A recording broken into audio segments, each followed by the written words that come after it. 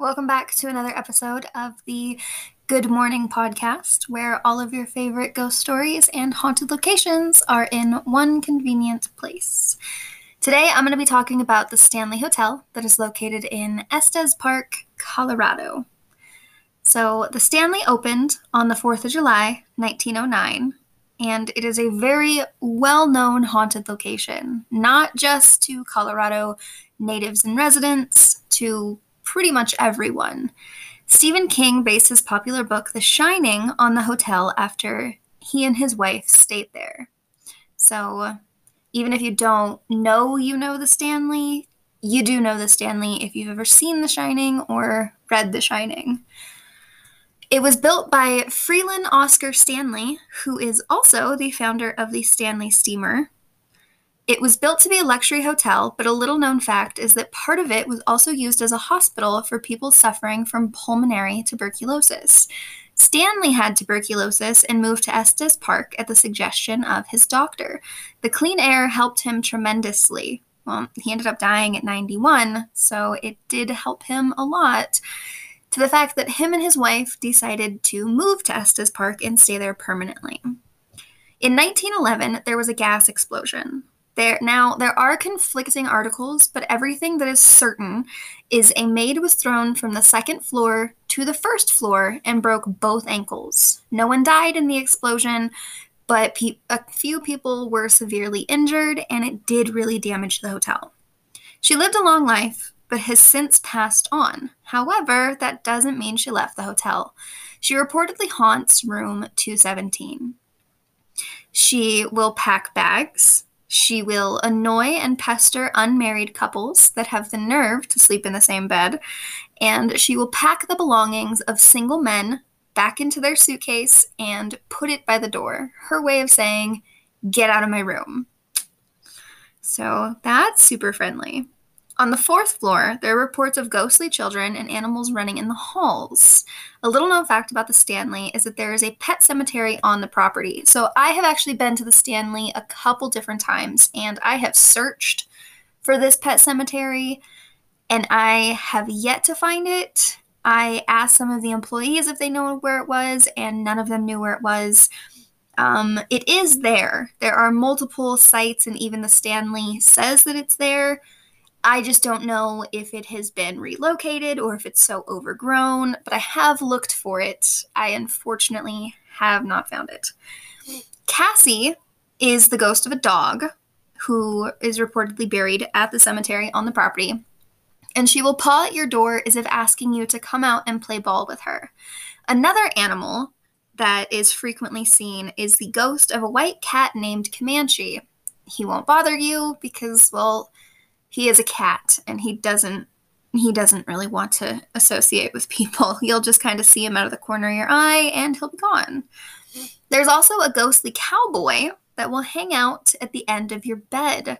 He is harmless, but he has been known to kiss women on their foreheads and pat the top of their head when they are sleeping. So he's not mean, but he definitely doesn't understand personal boundaries. Flora Stanley, who is the founder's wife, is also said to still play her prized piano that is in the ballroom on the first floor. So the first time I went to the Stanley, we walked into the ballroom and there was no one else with us, but there was this beautiful piano that is original to the Stanley. It was Flora's.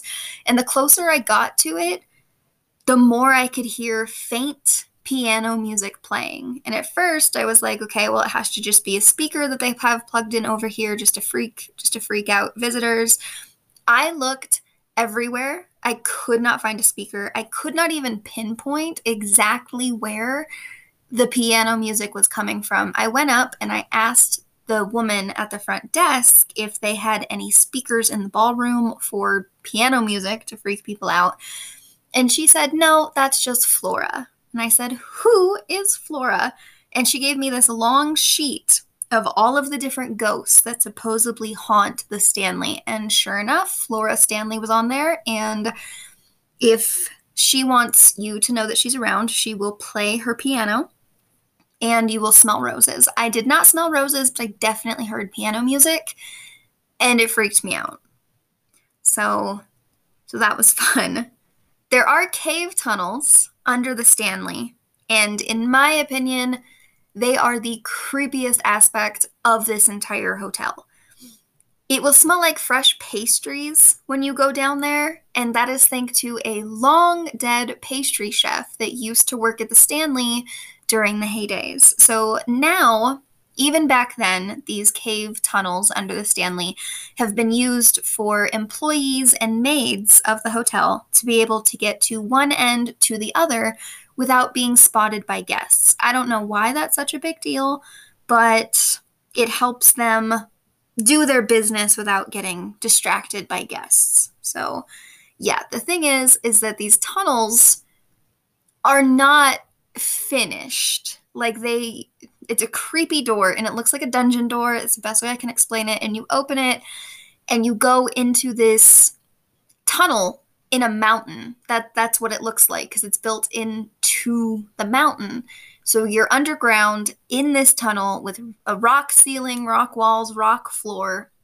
It's very dark, it's very damp, and it's just creepy, all around creepy. I actually talked to an employee the last time I was there, and he says that he refuses to go down there alone for too long. He has seen shadows when he was the only one down there. He said he heard a man grunt in his ear. And he says that he has heard people talking just around the corner, but once he rounds the corner, there's nobody there. Absolutely nobody. So the Stanley does offer a haunted tour that goes into the cave tunnels, but it's not for the faint-hearted. They have it at night, and it is the haunted tour. So if you want to do it, more power to you, and definitely let me know how it goes. But I think I will be staying away from that one. The Stanley has many ghosts, and I recommend looking up some of their stories for yourself if you want more information, because there's no way that I can go into all of them. But the last ghost that we are going to talk about is a ghost that the receptionist told me about the last time I was at the Stanley, which was about a month ago. So on the property, there's about four buildings.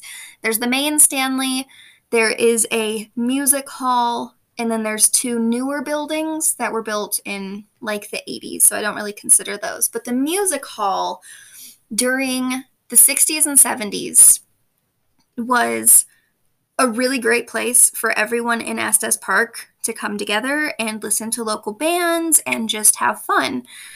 Now, because of where Estes Park is in the mountains, when it snows there, it snows. Like, it is covered in snow. One winter in, I think she said 1968, there was a runaway hippie girl who used to go to the concert hall for shows all the time, and it started snowing, and she didn't have anywhere else to go. So she went to the concert hall thinking that she'd be able to get in.